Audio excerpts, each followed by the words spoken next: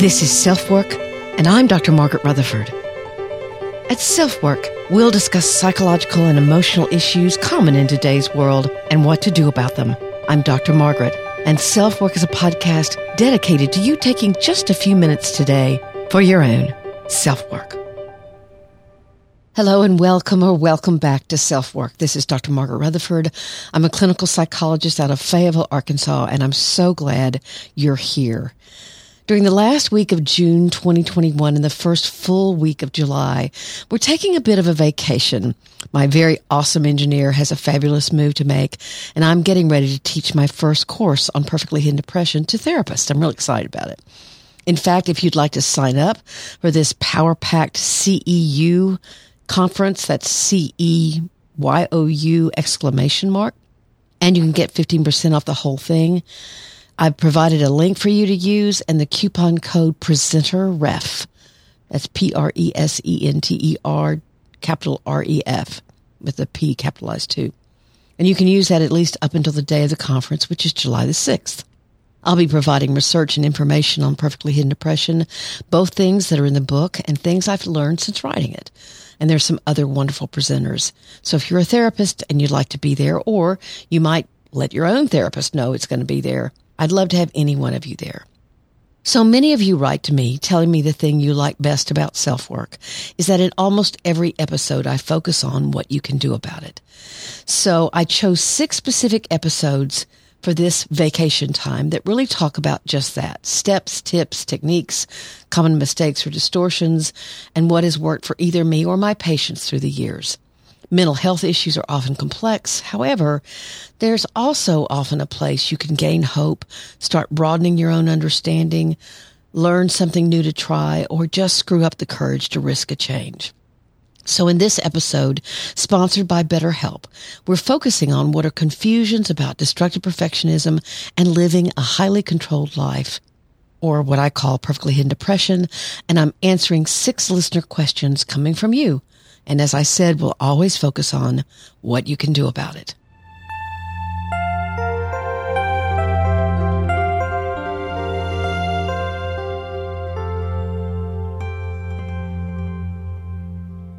So let's get back to perfectly hidden depression. And there's not one listener email today, but 6.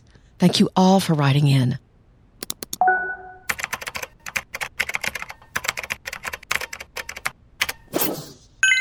So here we go. I've recently read Perfectly Hidden Depression and found it helpful to understand more about self-compassion.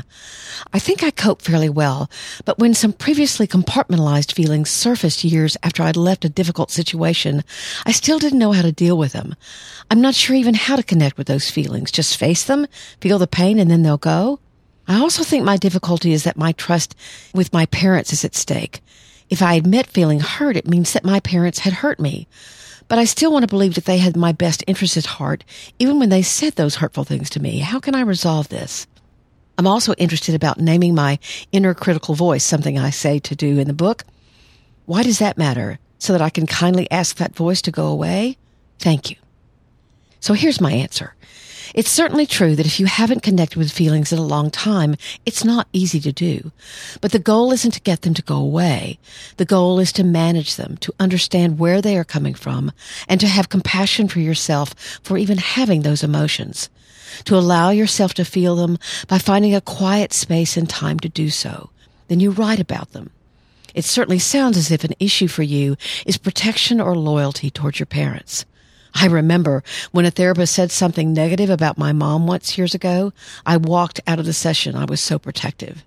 I sheepishly called back a few days later and admitted he'd hit a sore spot. Acknowledgement is what's key here, not blame. Some parents intentionally hurt and abuse. They absolutely know what they're doing, but some obviously do not. So you acknowledge how any child would feel hearing those words. You can even write a letter to that child, offering solace. There's a huge difference between acknowledgement and blame keeps you stuck. Again, naming your critical voice or your anxiety or shame is not to get rid of it. It's to detach from it, to steal away some of its power over you because it's not your voice. It's Bob's, as I call mine, or Gladys's. I have a patient who calls his Gladys. So I hope that's helpful. Here's the second message. I am 19 years old, and I think I suffer from perfectly hidden depression. For as long as I can remember, I've always been a debilitating perfectionist. Now I'm deep into my college career, having earned a full-ride merit scholarship to school. I have yet to receive an A- or below in any class, and I absolutely define myself by my achievements, and I put myself into competition with every person I know. That statement made me so sad because what potential does she have for any kind of intimacy? And it certainly starts building up a loneliness. So I continue with her. There's a part of me that knows I'm not really happy. There's an even bigger part of me that has resigned myself to not even expecting happiness anymore. I never really thought that could be characterized as depression because I'm constantly motivated to achieve. But it's also apparent to me that my motivation is based in fear. So here we go. Here's that question of, is this real depression or a different kind of depression? And my answer, what I've learned is that the depression that's hidden under perfectionism still may not fit the classical criteria for depression. However, what does tend to emerge is a deep sadness and longing for actual connection. There is despair, fear. When the mask is off, there can be an almost flat affect or flat emotions. Like when the persona comes down, there's not much left. Without the mask, there's emotional confusion and even numbness, fear of being found out, fear that you can't put the mask back on. You can feel helpless and even hopeless, and that's depression. But when you learn to risk living without that mask, the range of your emotions can slowly grow exponentially. And her email continues. Anyway, while I'm very happy to find a name for something that describes me, I'm afraid of admitting that I have any form of mental illness. I should be smart enough to handle this on my own. And I've tried therapy 3 times and it didn't work. My answer. This paragraph is so full of pain it's hard to hear. First, PhD isn't mental illness. Depression is, of course. It may be that you had therapists who weren't tuned in, or it could be that your walls were so far up you wouldn't let therapists into your real world so that they were ineffectual. I'm not sure where you came to believe that you can think your way out of sadness or despair. You can manage emotions with your thoughts and perhaps soothe them, but your emotional life has its own unique place in your life. In fact, part of the problem may be that you prefer staying in your head. That's great that your rich mental life has helped you and that you're aware of what you're saying to yourself. But depression, even perfectly hidden depression, can lie to you. And she goes on, however, I fear even more that I'm living in a state of denial. I don't want to keep looking forward to my escapist mechanisms, food and TV, as the best part of my day. I want to feel genuine joy and pride. Right now, every time I achieve something, I don't feel happy. I feel the relief of having avoided failure. Wow. There's so much more vulnerability here. Do you hear that? And good for you. Food and TV shouldn't be your sole source of enjoyment or respite. There is such sadness in all she feels is the relief of having avoided failure. She also asked the question, have you found a correlation between intelligence and perfectly hidden depression? I personally think being gifted leaves me vulnerable to other forms of depression, such as existential depression, but I would love to hear your thoughts. And I answer, you can find references that state that gifted students, or those that are labeled that way, may display more perfectionism. But there's also a huge cultural component with social media influences and others. And here's the last part of her email. Lastly, throughout the process of uncovering what's behind my denial, how can I embark on this healing process while knowing it won't jeopardize my work ethic or career path that I've worked so hard for? And here's my answer.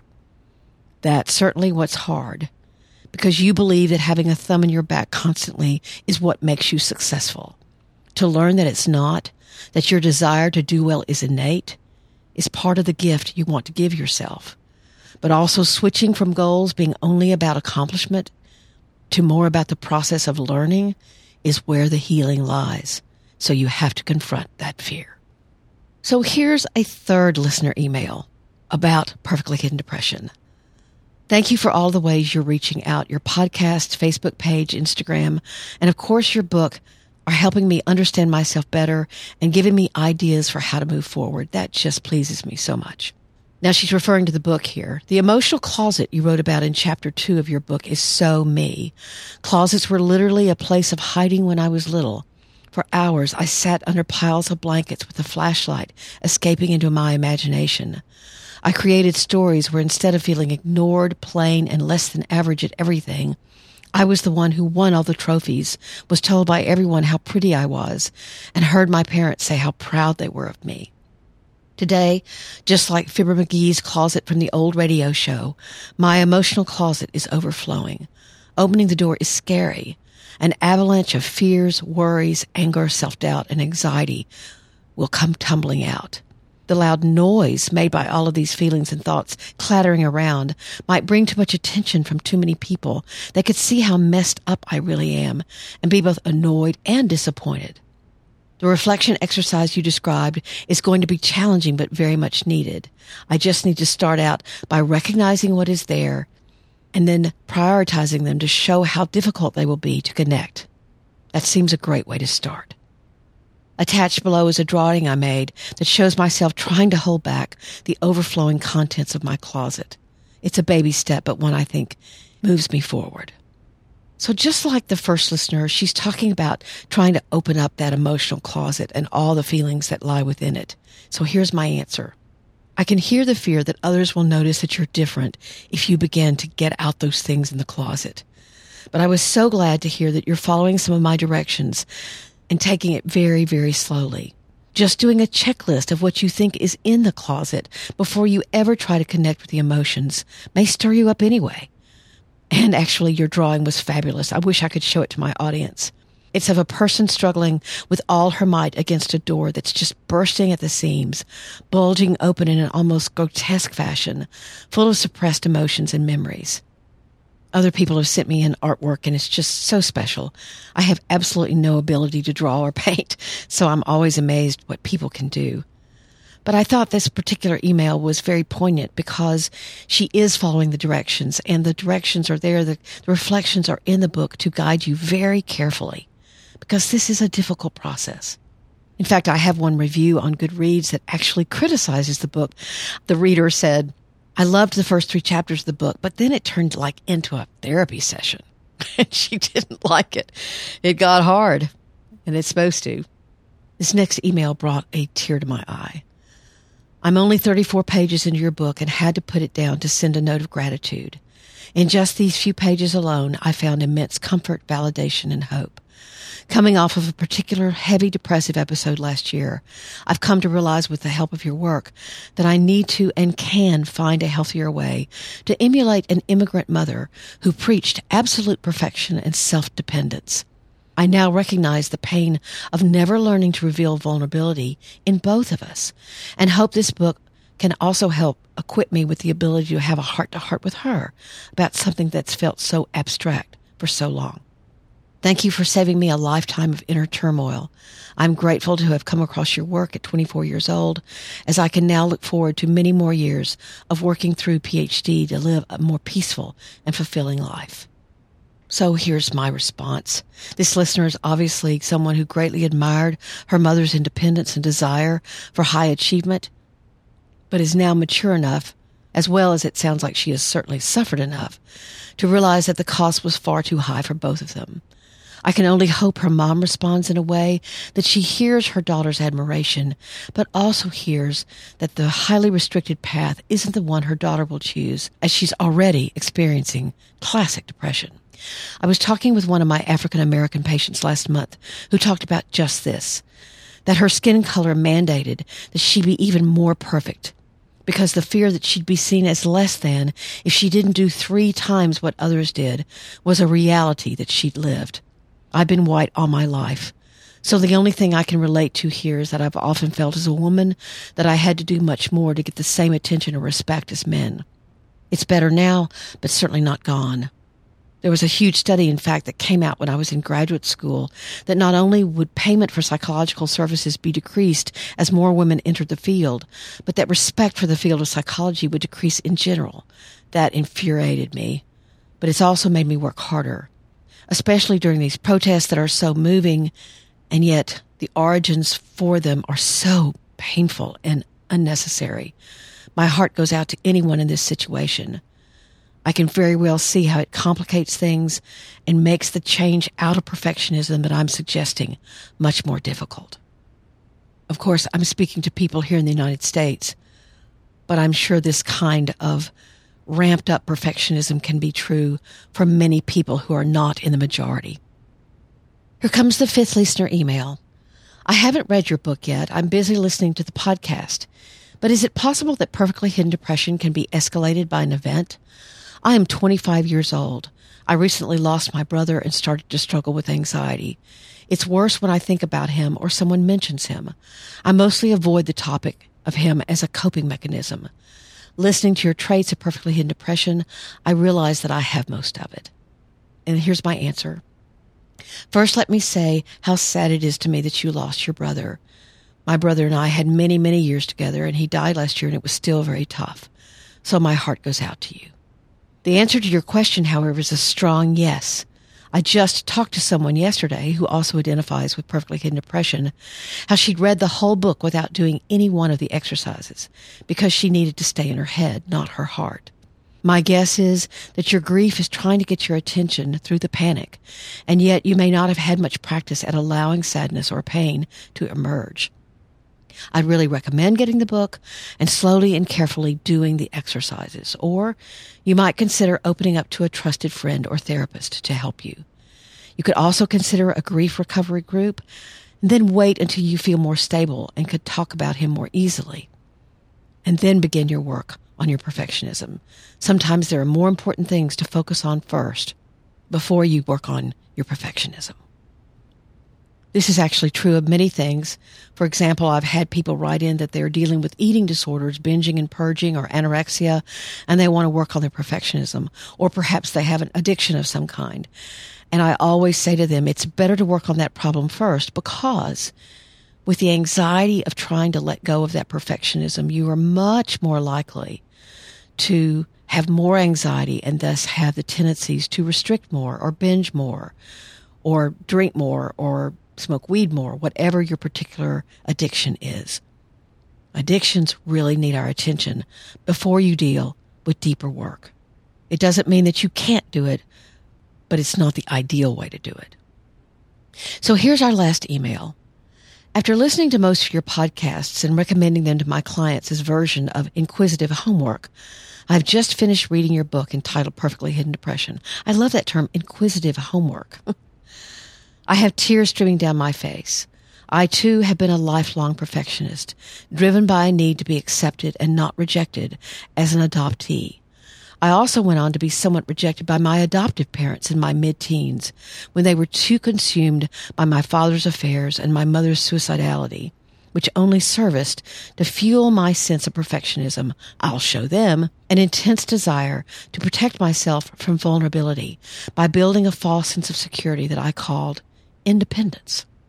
Over the years as a clinical psychologist myself, I've worked largely with those with eating disorders. I never had an ED myself, but I saw my adoptive mother berate herself, and sometimes me, about her looks and weight, and she was forever on a diet and still is. She only ever complimented my looks, which again fueled my desire to be seen as a person beyond the surface. So I went on to further study. In my early years as a psychologist, I'd come across many documents on perfectionism and their links with depression, but it wasn't until I read your book that I finally realized why they never quite seemed right to me. The reason was that they never went deep enough. They simply focused on self-worth being dependent on unrelenting standards, but never described why those unrelenting standards existed. Your book has finally answered that question for me. It's been a light bulb moment for me, and one that also explains why I have loved working in the area of eating disorders for so long, because it's about the person and how they see themselves, as well as trying to figure out why they developed this ineffective coping mechanism that they did. I've also read those texts in a very CBT or cognitive behavioral manner. Change your unrelenting standards, then your problem will be solved. Oh gee, why didn't I think of that? Because it's not that easy. The unrelenting standards themselves are coping mechanisms that deserve time and attention. They deserve to be listened to and explored. It is only then that we can see that the masks we wear have been there for a reason. And when we're ready, We need to start peeling away that mask and replacing it with more effective coping mechanisms. We can't just simply change our standards. We need to lean into them, act with curiosity, and be kind to ourselves. After all, we're perfectly imperfect. I want to tell y'all that I did answer this, but it really truly needs no response. Actually, she said it far better than I. In doing a lot of interviews in the last couple of months about perfectly hidden depression, I've been very affirmed by how other people know that this message is so important, that people are getting lost. They're falling through the cracks of our mental health system, and the shame that they feel in even trying to reach out is so great. As the listener said, I should be able to figure this out. But this last email really points out that you have to understand the why. You have to go back and acknowledge it. You have to go back and heal. You have to go back and understand. And you have to go back with compassion and self-acceptance. It's not important whether your problem is perfectly hidden depression or anxiety or whatever. Knowing the why is so vital. There could be cultural reasons. There could be other reasons. There could be social reasons. But sometimes looking at our family backgrounds are very important, not to blame, but to acknowledge.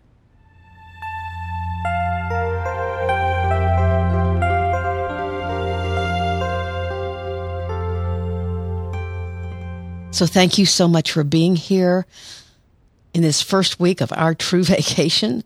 I hope you enjoyed this second time around episode.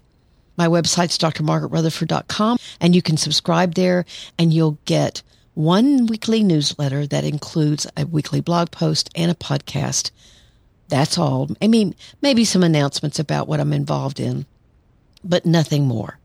You can also email me at askdrmargaret at drmargaretrutherford.com, and I'll do my best. I read all your comments. I may not have time to answer them, or you can leave a SpeakPipe voicemail for me so I can hear your voice and use it here on the podcast.